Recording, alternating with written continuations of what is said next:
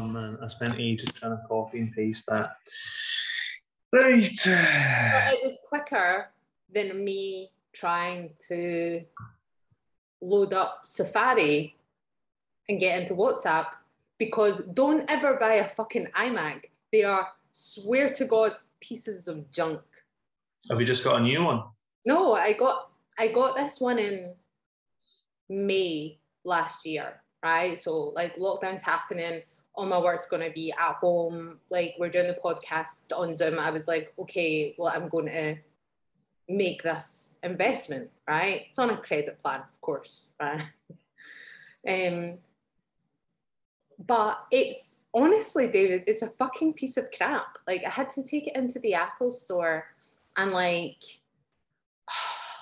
I mean, obviously I don't know anything about computers as part of the embarrassment as well. So when the guy's like, oh, so like he's talking to me about like processing and what it is I'm doing, I'm like, I don't know.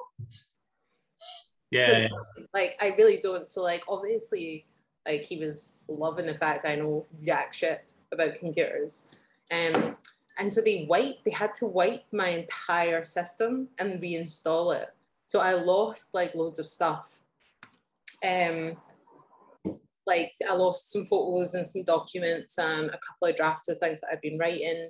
But I was like, it's worth it in the long run because it's kind of unusable. Like, I mean, we're talking 10 minutes to get onto a Zoom call, maybe 10 minutes to load up a document, which is, I know that doesn't sound like a lot of time, but when you pay like top dollar for like a good machine, you expect it to be fast. In fact, it's so slow that I returned to my old laptop that I bought in 2008.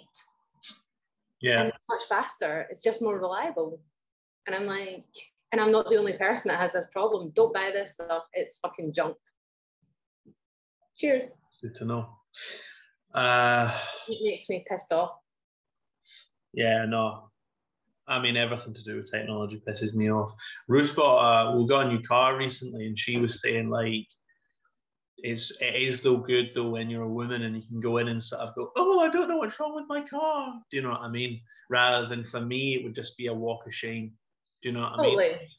Like my brother was saying that as well. Like, you know, it's just a different dynamic. You have to admit that you're one of those men who doesn't know if anything works. You know what I mean? And men divide very evenly into those two categories: real men and men who don't understand how anything works. Well, real men make hard times. Oh, like this new logic puzzle. Yeah. Hard men make soft times, good times. No, hard men make good times. Good times make soft men. Soft men make hard times make hard men.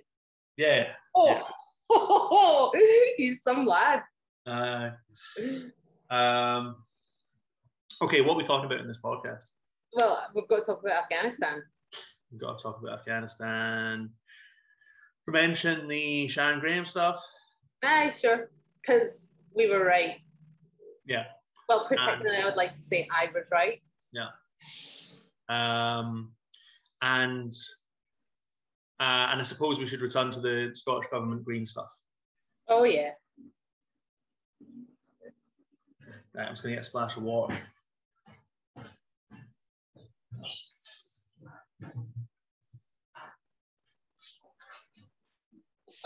Hard men make good times make.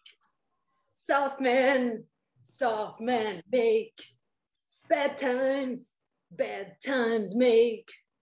Hard men. That is the new intro music. Right. Do you think it sounds like Frankie Goes to Hollywood? Yeah, yeah. Like the whole thing is like so fucking homoerotic. I think it would be an amazing like electro tune. Yeah. Can we talk about this at the start? Let's just talk about it because you're already recording, and then I can just like stitch it in. Okay. So what is it?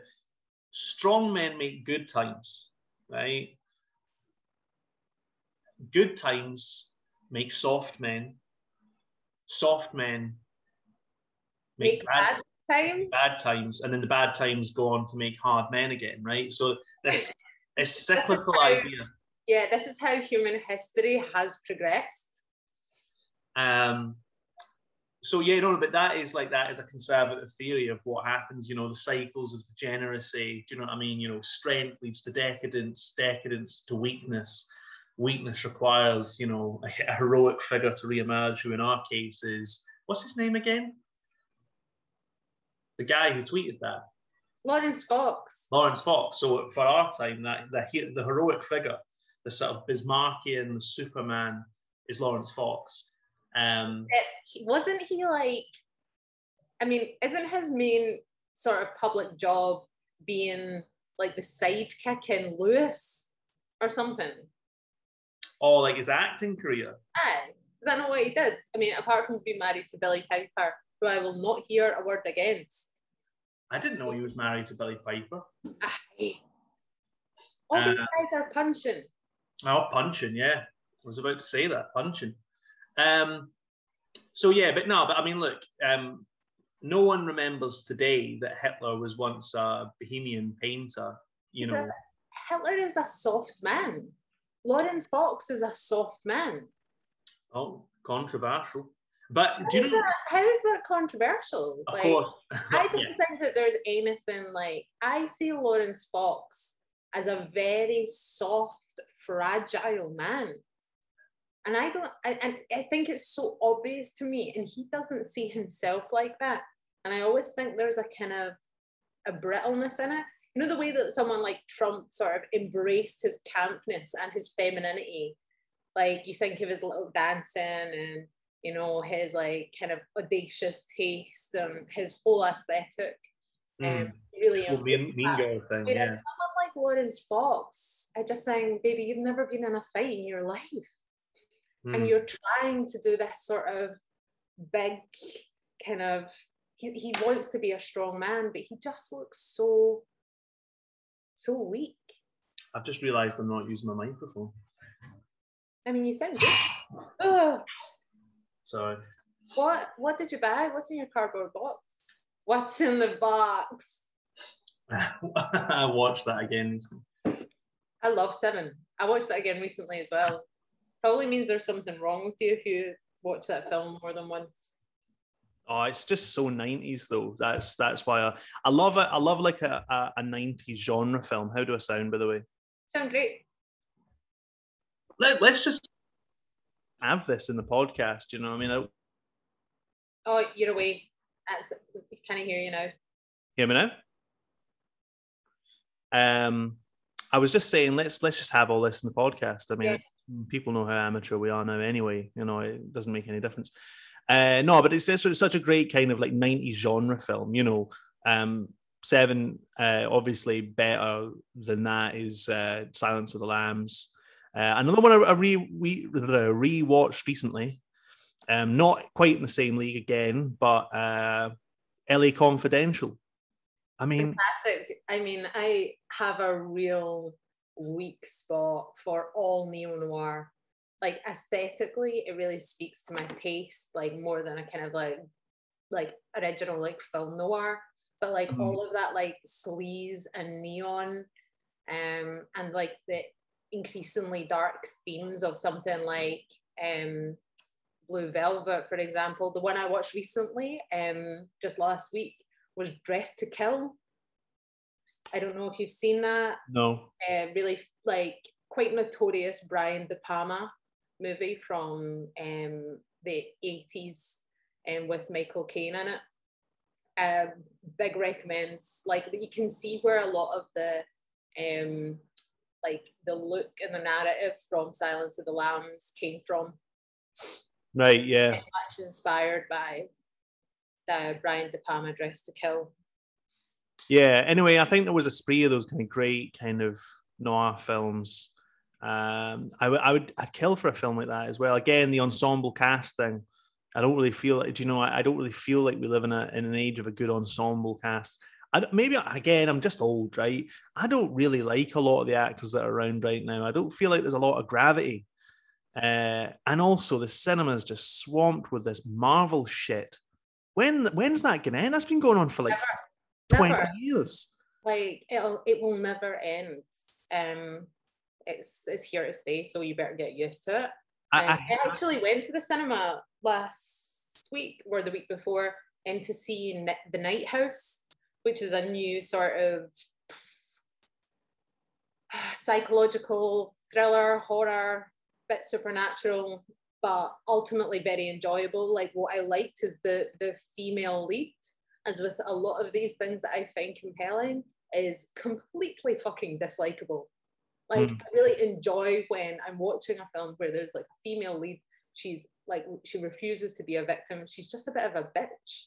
Do you know what I mean? Which like is a good complex character. But I hate what they do now with these Marvel films, where they have one that's really like quirky and self-conscious, and another one that tries to be a bit more like dark and adult. It's like, these are comic books. They're for children. If you want to have a film that deals with, you know, like dark material, then I don't know, draw it from a novel or you know what I mean, a play or something. Like get away from this comic book stuff. It's driving me nuts. I bet that's really controversial. And I would invite people to feedback on that idea. I mean, I tend to agree. Like, I think like all of the Marvel stuff is a sign of how good times make soft men. Yeah. No, but this is basically because Scorsese said this. He was like, these films are shit, right? And people did that. It's always this debate about who are you to say, you know, what's shit and what isn't. You know, who are you to say that just because something's like pop culture, that means it's rubbish, that it was initially for children or teenagers, that it's necessarily bad, you know. And there's this extreme kind of ecumenicism in art where it's like everything's good, everything's equally good, it's just a matter of taste. And Scorsese's like, no, it's not, it's shit, right? The fact that it was initially for children shows in the final product. And I have to say I've got a certain sympathy for it. Yeah, but I do think that this is like a strange thing of like the crisis of like patriarchy, essentially, right? So when I see like Father's Day gifts, right, I always have a bit of a nightmare getting stuff from my dad, right? Firstly, his football team is Albion Rovers. Merch's not easy to come by, right? Yeah. He doesn't play golf and he doesn't drink. He's not into cars. So like a lot of the classic Father's Day bits, like just don't really suit. But what I've noticed over the years is that increasingly a lot of like Father's Day tat is all comic book related. It's Batman, it's Marvel, it's like superhero, it's Hulk. And I'm like, oh my God, because these are boys I was at school with who are now fathers. Yeah. This is part of the crisis of patriarchy, which is forcing them to be infantilized, like the way that women have been infantilized, like as part of this whole feminization of the traditional family unit. I always think about a time when I was outraged when I saw a father and son dressed identically. So they were dressed in the same clothes, and they were both dressed like Bart Simpson, and they both had caps on, shorts and a t-shirt and a skateboard. And I just sort of said instinctually, without thinking about it, where's the ladder here? How does the son look at the father and say, one day I'll change? There's a course in my life. One day, right now I'm a child. I'm given a certain license to be a child, a certain degree of irresponsibility. And then there'll come a moment in my life where I have a certain degree of responsibility, and I have a certain degree of, and I have to represent something both to my family and my wider community. That ladder doesn't exist. The boy is the man is the boy. There's no separation of responsibilities. I mean, it really shouldn't be surprising when like the material conditions that people are growing up in now means that there's pretty much zero social mobility. Do you know what I mean? Like your chances of living at home with your parents into your mid-30s are really quite high, and that's a very new thing for people in the UK. And beyond that, man, like, because sometimes people mock folk who stay at home with their parents, but it's like, you should look at the statistics. 40% of new buyers, their parents are buying the house. So okay, you don't live at home anymore, but materially your life only makes sense because of your parents' proper, housing property, basically, right? So yeah, I mean that's just a huge thing, something we talk about a lot. Since we're talking about cinema and objective taste, why don't we have a little interesting segue into our main topic for today, by mentioning conceptual art classes? Oh God, oh my God, that is a good segue. It is a good segue. Me and Kat watched a video where James, I have to grant him this. He referred to the situation in Afghanistan as apocalypse NGO, which I think is great, right? I mean, it's going to be the title of this episode. Yeah.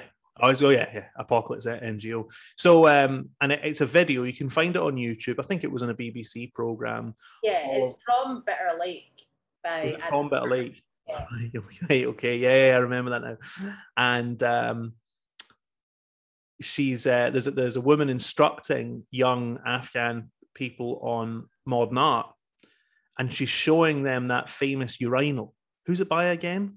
Marcel Duchamp.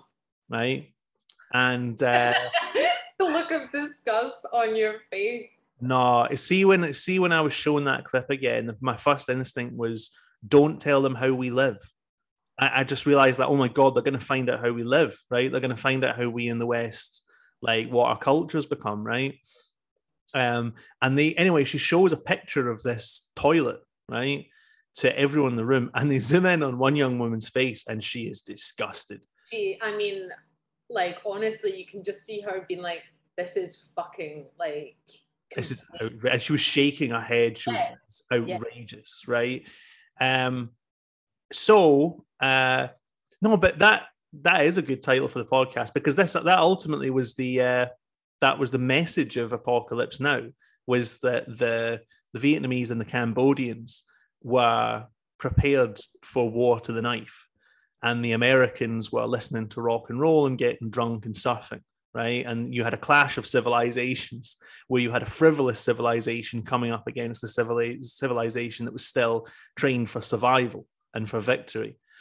Anyway, there was an article in Spectator with a stupid title, something like, Did gender politics lose us the war in Afghanistan? Now, the answer is obviously no. Generally speaking, by the way, whenever there's a headline with a question in it, the answer is no, right? Because it's a provocative title. But it also did reveal that something like $800 million had been spent in Afghanistan on gender programs. And I couldn't find what this meant, but it sounded like it meant a series of different programs, typically around universities and NGOs.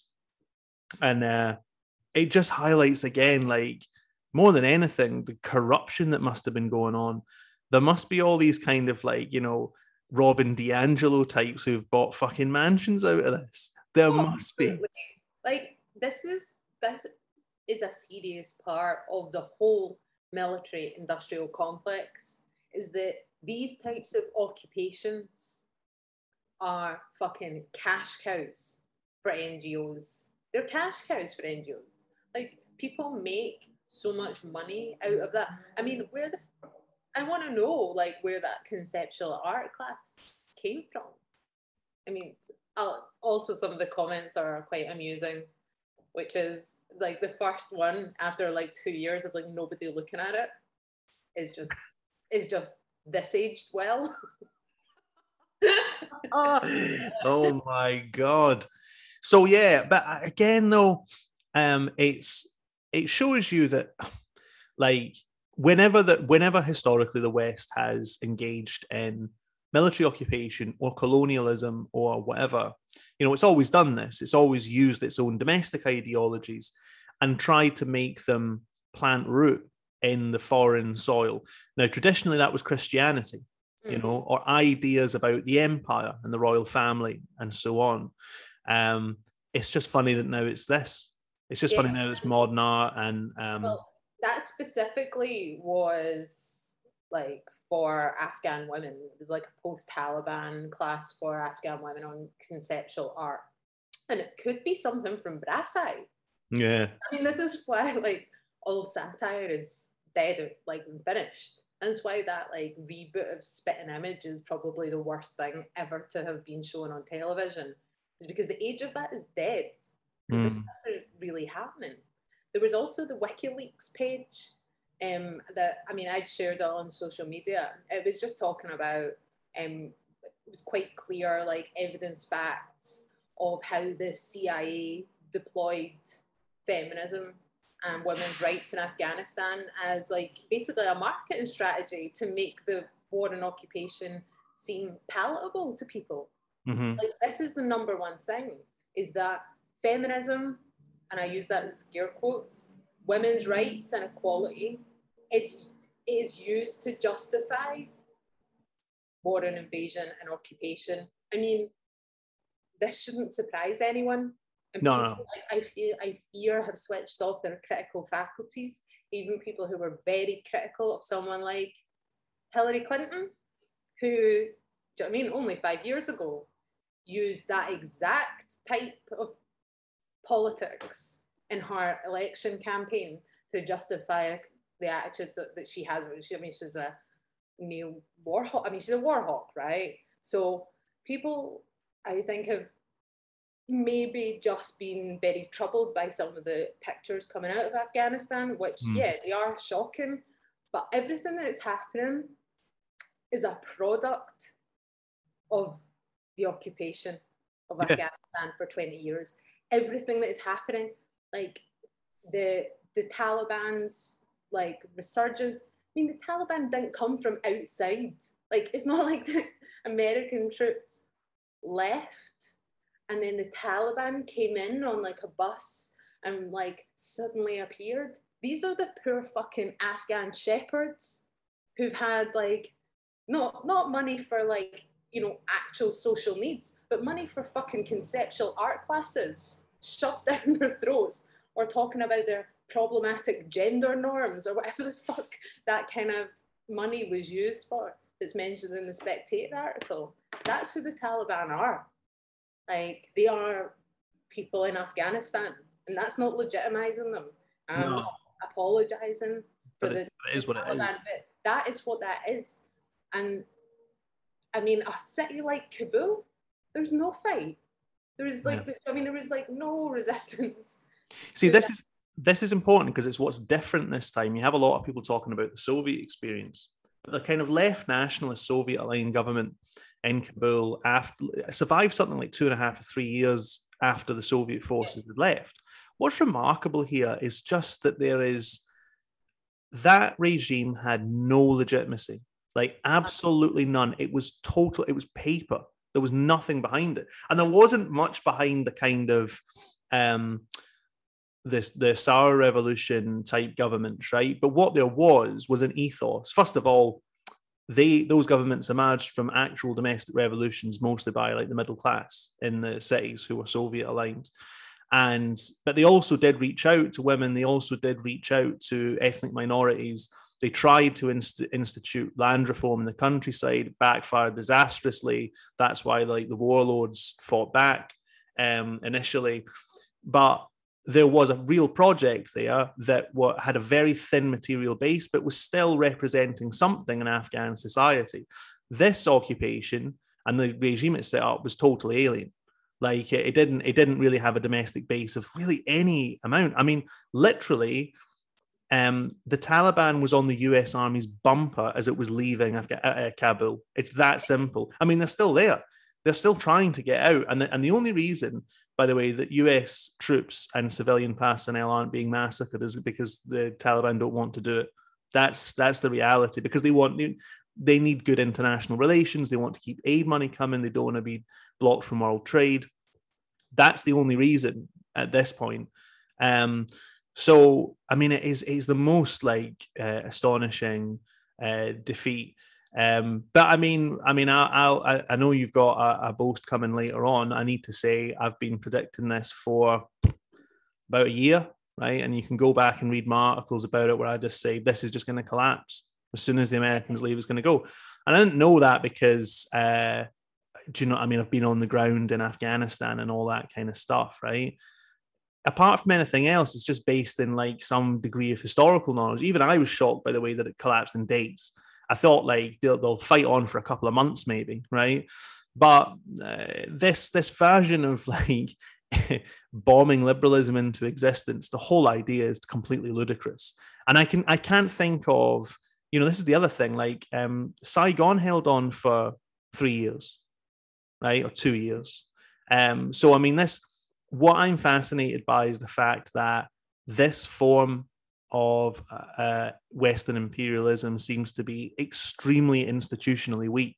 It seems to be extremely bad at generating support in foreign countries. And we've reached this kind of point where, I mean, look, it's not just rhetoric. I think sometimes people go too far and they say, oh, they were just lying when they said, we're going to send girls to school by blowing them up, right? These were just lies. Well, in a certain sense, saying it is noble to die for one's king, right, which was like World War II ideology, that's just a lie on a certain level. But ideology is never just a lie. It's felt, it's believed, right?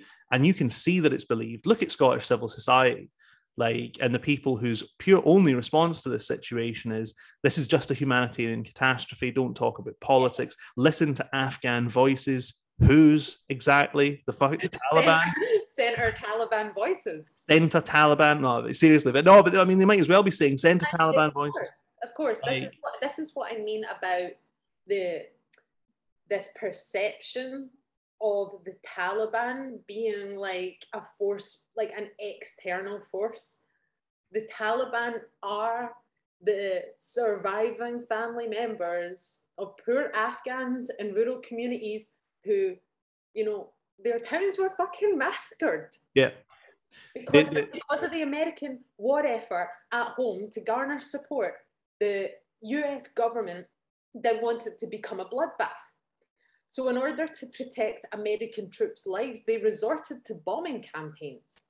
Like that, it was drone warfare. It was conducted in the skies, and the people who were victims were rural villages. Do you know what I mean? Like actual, just poor fucking shepherds, right? So if that's not going to radicalize entire families into the Taliban, then I mean, I just don't understand why.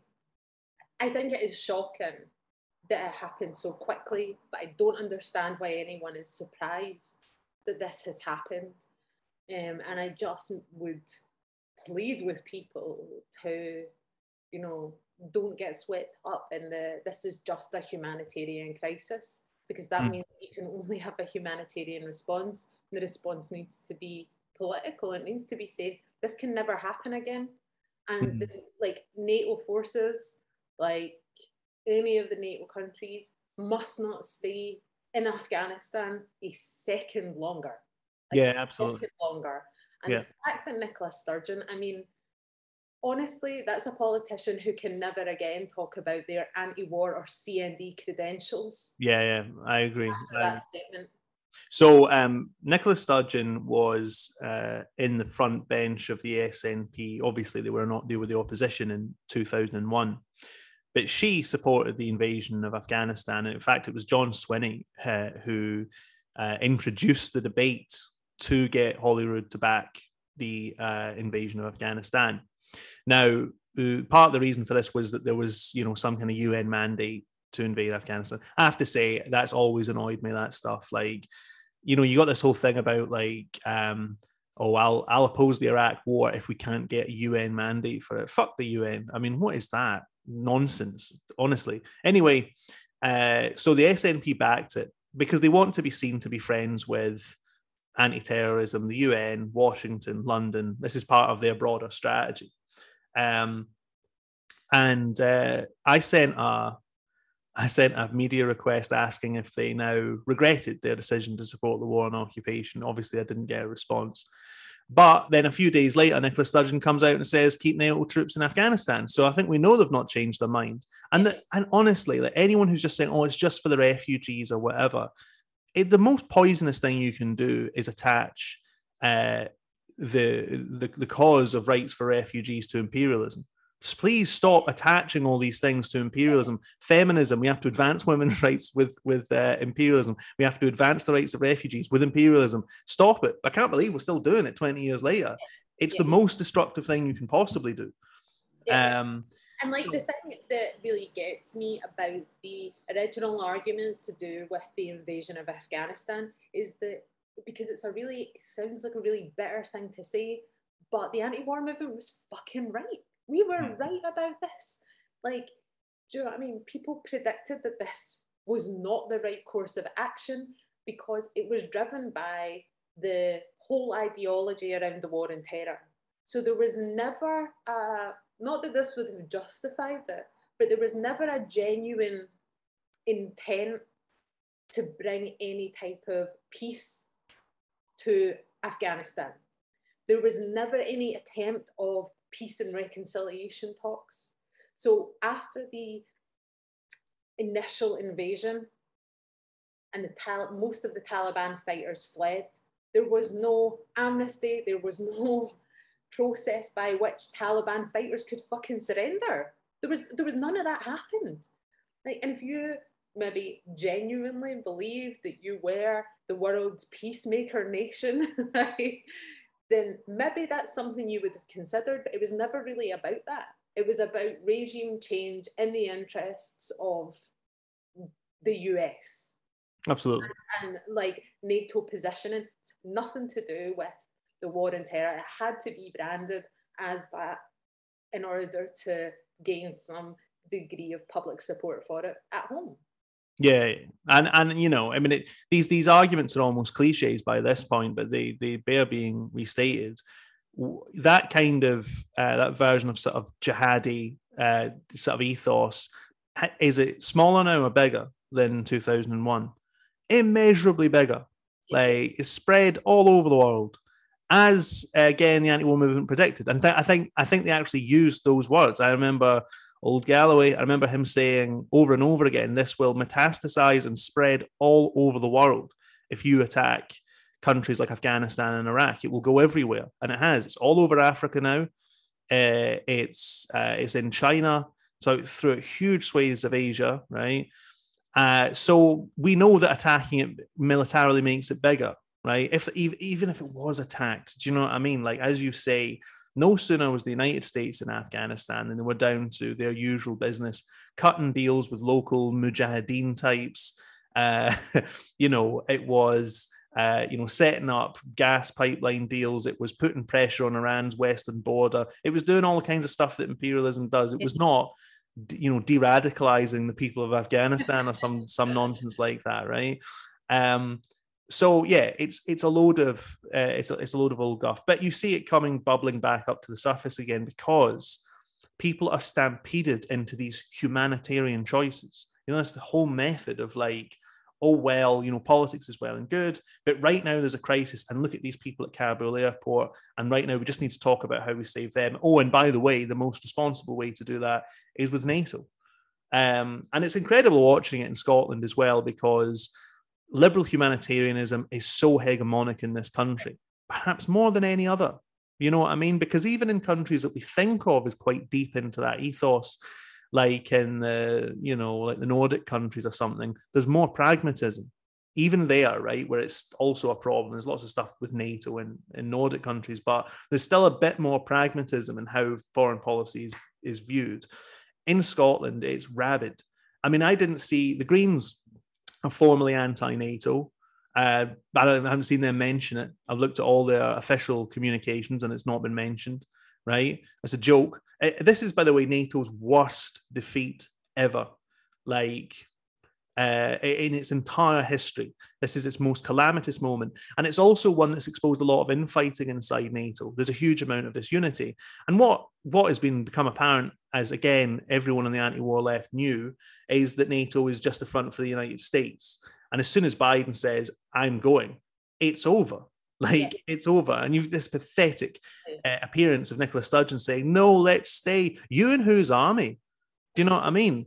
And I'm so sick of this stuff, man. Like, people say it's a cheap shot, but pick up a gun and go and do it yourself.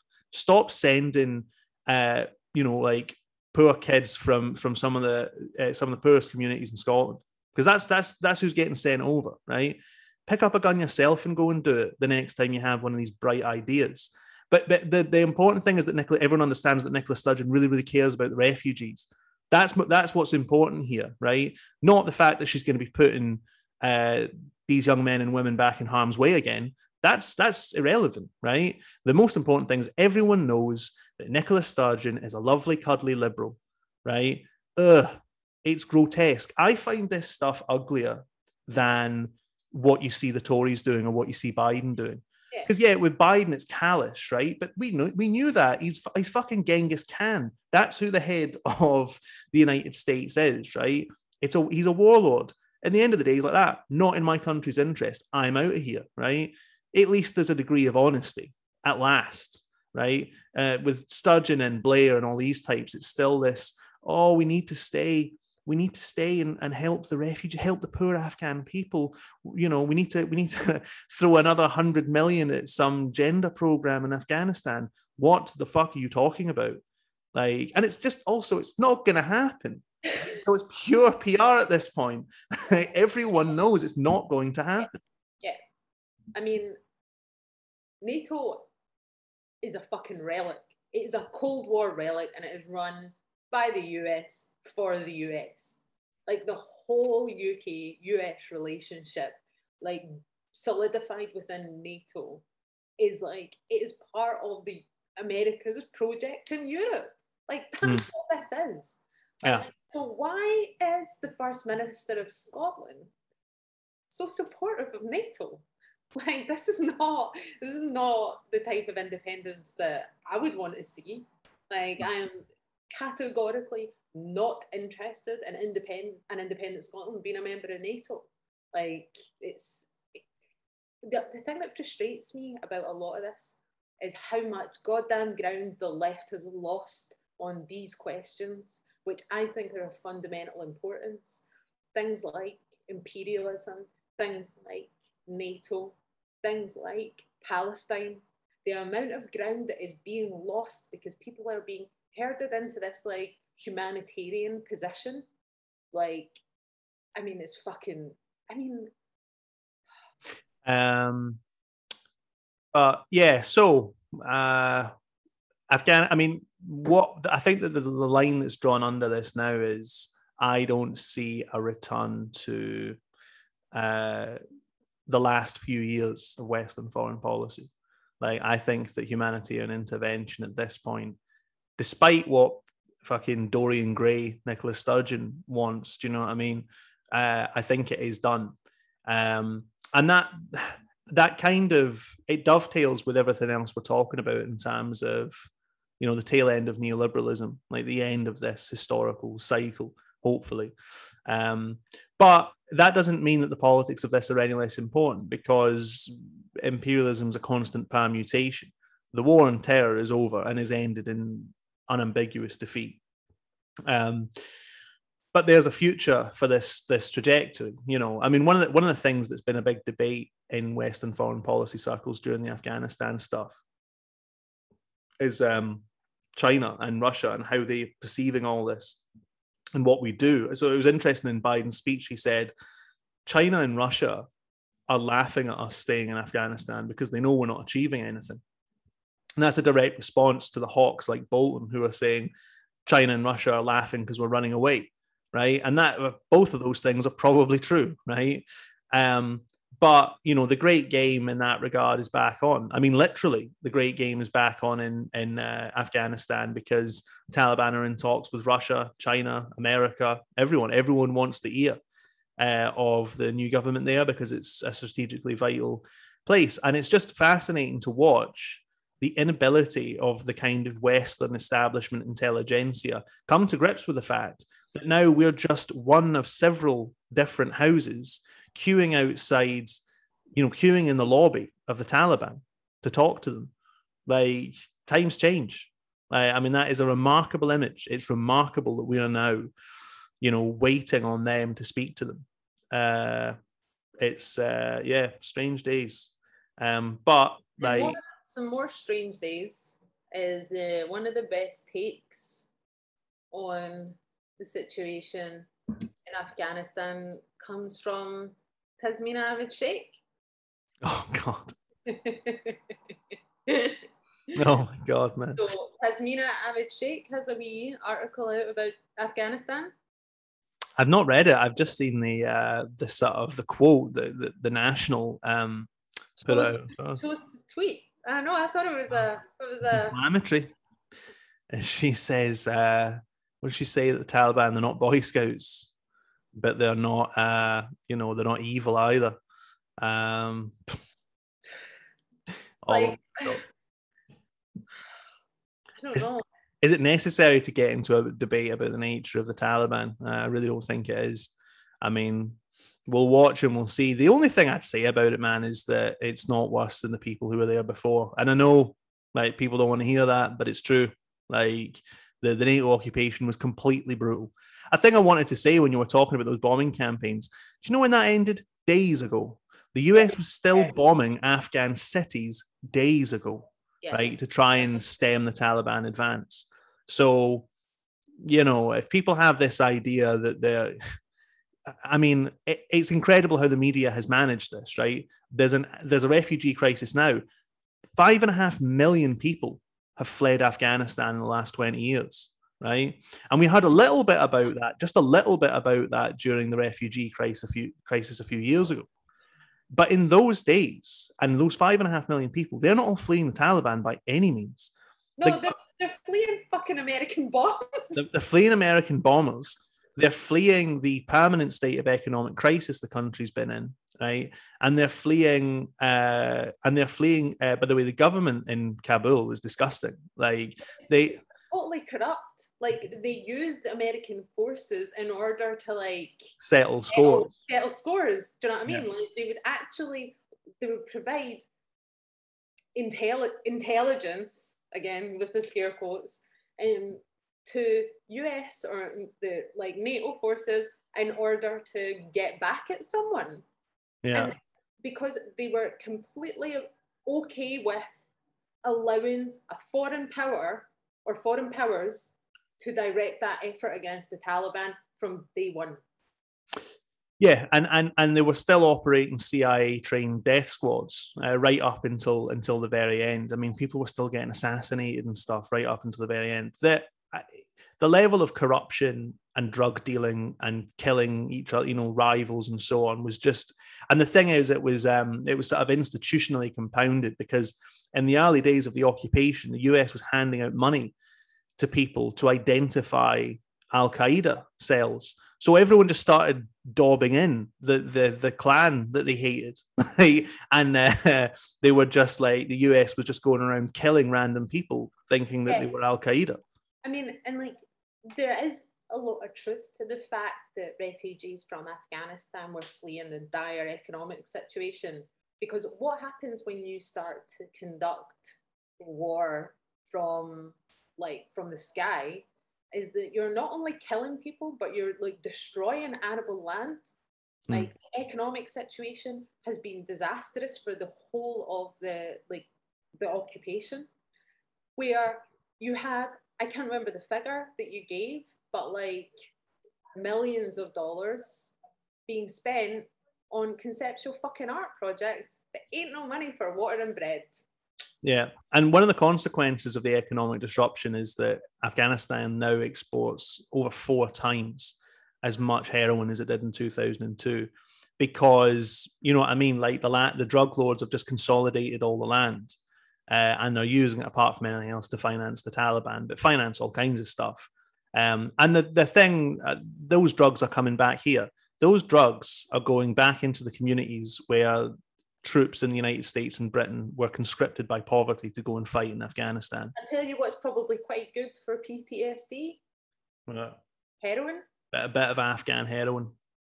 Like, so yeah, no, absolutely. Like, there's going to be all these traumatized people coming back, and no doubt ending up hooked on stuff that that is now tumbling out of Afghanistan. But that war's humanitarian, so you can't complain about all this kind of stuff. Anyway, grim tidings, but Oh, Sharon Graham won the Unite election. I mean, was there not a smoother segue? No. Now we've discussed that, let's discuss the next item. This is Kat's post. So, as I predicted, Sharon Graham has been elected to the new General Secretary of Unite the Union. Right-winger Coyne has come last. So it's fucking good news all round for the trade union movement. Sharon Graham's she's a very interesting woman, excellent strategist, is interested in winning. I know that there's a degree of skepticism about what she will be able to do in terms of the Labour link. But ultimately, I know Steve Turner was the official left candidate. The reality is that for a lot of Unite members, he was the Len McCluskey continuity candidate. Let's be honest, right? The Labour link left continuity candidate doesn't fucking wash in Scotland. The only candidate to say anything about that was Sharon Graham. Doesn't wash in the Republic of Ireland either. Doesn't wash in Wales. And it doesn't wash in the parts of England where there are still pockets of industry, anywhere where there's any type of car manufacturing, any of the fucking food processing plants, any of those types of areas. Like, there was always a bit of a problem with the Corbyn project as it became at the end, because these are the parts of England that all voted to fucking leave, right? Yeah. Right? So when that whole Brexit fudge happened with Corbyn, it's Len McCluskey who I think did the right thing and backed Corbyn to the hilt. Like, there was a disconnect at the base. And if you have someone like Coyne who isn't going away, who has a lot of money to run a campaign because of his backers in the media and outside of the trade union, then you're in a very difficult situation. And I think Sharon Graham was able to, win for the left in a way that wasn't seen as being like the point of Unite is to fund the Labour Party, even when it's run by someone like Keir Starmer. If she'll be able to do anything about the link is another thing that we'll just have to wait to see what happens. But I do think it's interesting. It's a really interesting thing. I think it's a victory for anyone who is left-wing, who thinks the Labour Party is in crisis, and, do you know what I mean, is supportive of organising drives to allow workers to experience their own collective agency. I mean, that's what you want. Like, as a trade union organiser, it was like, how do I get workers to experience unity in action? What does that feel like, right? And it's not about where you stand on the GRA, and it's not about like what you think of Brexit. It's not about those things. It's about like unity in action, to know that your strategic advantage is that there's more of you than there are of the boss or the management team or whatever it is. And I think Sharon Graham will be able to deliver on some of those things, like the stuff around Amazon that she promises to do is quite exciting, I think. Yeah, I agree. It's interesting because obviously there's a certain ethos around how you should organise trade union activity now in charge of the country's largest union. So it's going to be a very revealing experiment. My general thing about this is, and you're closer to these issues in many ways than I am in all ways, but like the problems that the trade union movement face in, well, the whole Western world, right? But let's just keep it to Britain. They are really profound. And I suppose for me, I'm interested in the question of, if you apply this or that organising schema to trade union work, how much of an impact can that have, right? I'm always interested in that question of how much here is the subjective push and how much of it is the weight or the inertia of objective circumstances. Because the reality of trade unionism in the UK is most workplaces don't have a union presence. Yeah. obviously trade union membership has shriveled massively in the last, I mean, there's been a retreat of trade unionism in Britain for about 45 years, right? Which is a huge historical fucking like black hole. But yeah, so it will be interesting to me to see how much new ideas and a new approach to organizing can reverse, you know, even any of those problems. And the thing I think about it is, like, that's such a challenge. I think it would be wrong if in 3 or 4 years people were saying, well, let's have a look and see if she has actually, you know, I mean, resisted the decline of trade unionism in the UK. I think it's going to take longer than that. I mean, you know, there's a lot of interesting stuff happening in the labour market right now, right? There's a lack of labour, there's increasing wages, there's a break in the stagnation of wages, which is basically unprecedented since about 1990. So it's an interesting time on that front, but I mean, I don't envy Graham her challenges. Like, yeah. It's going to be challenging, right? But I think it's important for her victory to be celebrated, right? Because ultimately, where trade unionism is strong is in the public sector, right? And as we always say, like, the public sector, for as well as it is organised, cannot lay a glove on private capital. But a union like Unite can, right? Now, public sector strike action, I think, is not impossible, right? But dating back to the one-day public sector strike over austerity on the 30th of November 2011, the TUC's purpose to coordinate between unions to deliver that type of strike action lasted one day, 24 hours before there was a fucking collapse of it, because one union thought, actually, we can settle on these terms, and the whole thing collapsed. And I think that was the end of that style of trade unionism. And I think there now needs to be a different way of doing it. And I think it will be really interesting to see how Sharon Graham approaches those trade union bodies like the TUC. Like, the TUC can't call a fucking strike, right? I know, like, one of the kind of Trotskyist refrains is like, TUC off your knees, 24-hour general strike now. Well, they fucking did it, right? It collapsed, and those pension changes happened anyway. So I think it'll be interesting not just to see what she's able to deliver in Unite, but to see what can happen, like, across the whole movement. Like, can this actually herald some type of change within the whole trade union movement? I mean, the TUC is basically just another NGO now, isn't it?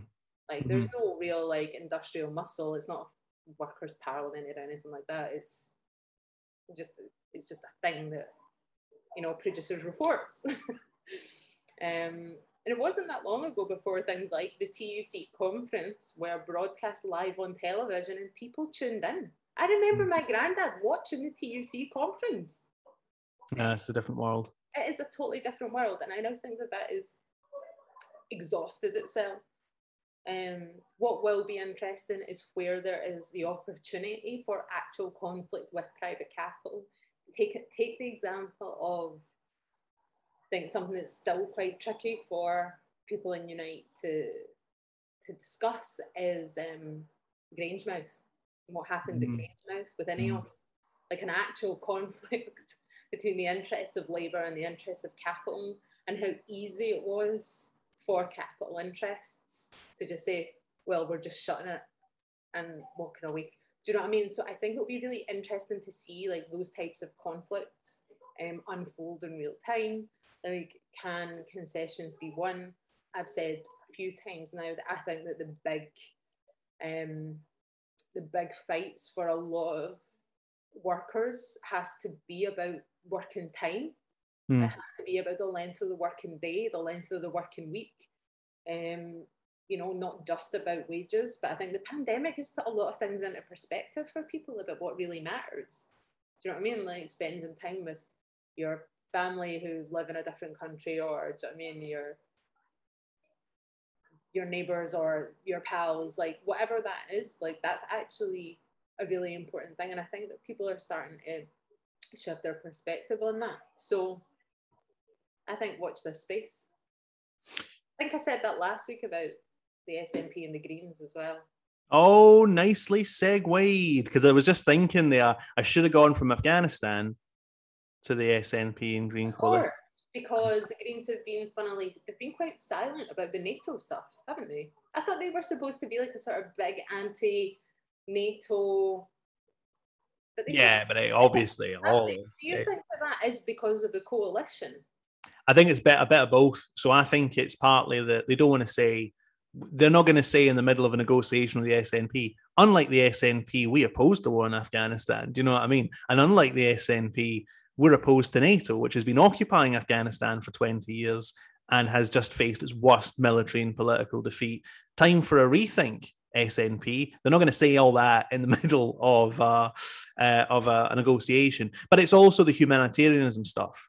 Like the Greens are dripping in it, right? It'd be so hard for Green politicians to come out and say, look, yes, we need to talk about, helping the Afghan people in purely non-militaristic and non-meddling ways. However, we need to recognize that this complete catastrophe has been brought about by NATO and the war on terror and so forth. Very difficult for them to say that because of who their social base are. And the social base doesn't want to hear it. I mean, I did a thing where I went around and looked at what some of the kind of NGO figures in Scotland were saying, and it was just the most apolitical, nihilistic attitudes, basically. So it's very difficult for them to escape the orbit of that kind of politics and say something that's actually incisive and political. I mean, there are statistics out showing, well, first and most importantly, that the public overwhelmingly rejects humanitarian war, right? Even more so than they did at the time of the Iraq War and so on, right? Humanitarian war, what a phrase. But they overwhelmingly reject it. But it does also show that there's slightly more support for it on the left than there is on the right, which is the big problem here. I mean, there's a certain sense in which right-wing politics is simply more pragmatic and less prone at times to these sorts of reactionary utopias. Do you know what I mean? This weird thing of like, we could save the people in Afghanistan if only they'd accept our lifestyles. Like that's a certain type of reactionary attitude that has a purchase on the liberal left, where it doesn't really have a purchase anywhere else. So anyway, I think it's both genuinely ideological and based on the fact that they're having these talks. Anyway, there is a coalition agreement. And it is a coalition agreement. It is a coalition agreement. I'm fucking gaslit over this. It's a coalition. Yeah. So the reason people are saying it's not a coalition is because there's not full cabinet collective responsibility, but it's very rare. The same as the Tory Lib Dem coalition. Yeah. If there's a slight difference, it's the Lib Dems had to go along with all the austerity. That was one of the agreed areas. The agreed areas in the coalition are an independence referendum that's not going to happen and a bunch of policy stuff that's not going to happen, right? So they all agree on that stuff, and then they can criticize each other in other areas. But that's quite common for coalitions to arrive at an agreement like that. And yeah, they've got a couple of ministerial positions. So like, yeah, I mean, it is the more flexible end of what a coalition is, but that's just a type of coalition. I assume, because it's in any of these situations, it's generally the case that the more powerful force going into it has gotten what it wants out of the situation broadly. There are times when coalitions hurt the bigger party. So that was true recently in Italy with where the Lega Nord, just the Lega now, was able to undercut the Five Star movement, who were actually the bigger party, but Lega were coherent and the Five Star were the most incoherent thing in the world. So bananas. Yeah. So I mean, they were ripe to get torn to bits by something with a sort of instinct. I don't understand about like the Green. I mean, I think it was pretty obvious for months that the Greens were champing at the bit for the coalition. Mm-hmm. But I don't, this is probably why I'm not a politician, but the Greens are literally the only competitor to the SNP, aren't they? Like, they're the only, like, they're the only pro-independence alternative that has seats. Mm-hmm. You know what I mean? They're the only established pro-independence alternative to the left of the SNP. What's in it for them? Yeah. Do you think that they know that they're kind of at the limit? I wonder about that. I mean, honestly, I don't think you can entirely separate things out from the personal. Look, if you're Patrick Harvey, how long's he been leading the Greens? A good while, right? A long time. If he you must can, be one of the longest serving parliamentarians. Must be. Look, if it all goes sour and the Greens lose seats in the next election, right, which I don't think is necessarily going to happen. I'm just saying, even if that were the worst outcome, right, Patrick Harvey can just say he can just move into the third sector or whatever, where he can get any job he wants, right? Once you've been a minister in the government, you have access to various things. I mean, that's putting it very cynically, right? But I'm not saying it's the whole reason it's happened, but I'm saying it's a factor in politics, in a political career. It's a factor. You know, in some senses, it might create difficulties for the Greens if they turn it down, because you might get an element of opinion in the party who are like, we're not ambitious at all. We're not even trying to win anything here. We just want to be our own little party. So there's maybe a little bit of that. But yeah, I think maybe the strategic thought is, look, we're winning among artists and academics and third sector types and kind of boho types, right? But there's an area of Scotland, kind of middle Scotland, who want to see that we're serious, that we can take ministerial posts, that we can have a degree of collective responsibility, that we can administer and not just protest, right? So maybe that's the kind of longer term strategic thought. But the SNP get so much more out of this. They close their left flank, right? My assumption, as I've said, is that there's not going to be an independence referendum, and that means that, you know, in 2025, 2026, who knows how that will have reacted on public consciousness. Once again, this hasn't happened. It's very hard to say. But what there won't be is a sort of legitimate centre-left pro-independence party, right, that a certain block of aggrieved SNP voters could then go to. They've closed that down, right? And I don't really think that sort of Green voters will go towards something like Alba or something, right? And certainly didn't in the last election. So they've closed down the kind of their left flank and their independence flank, right? Those are the two big things to get out of it. And there's some window dressing, you know, like COP26 is coming up and the Greens are in power. I mean, this is the other thing though, like the environmental issues have never been bigger and the Greens are about to compromise themselves on all the environmental issues. I don't get it, but this is, as I say, why I'm probably not a politician.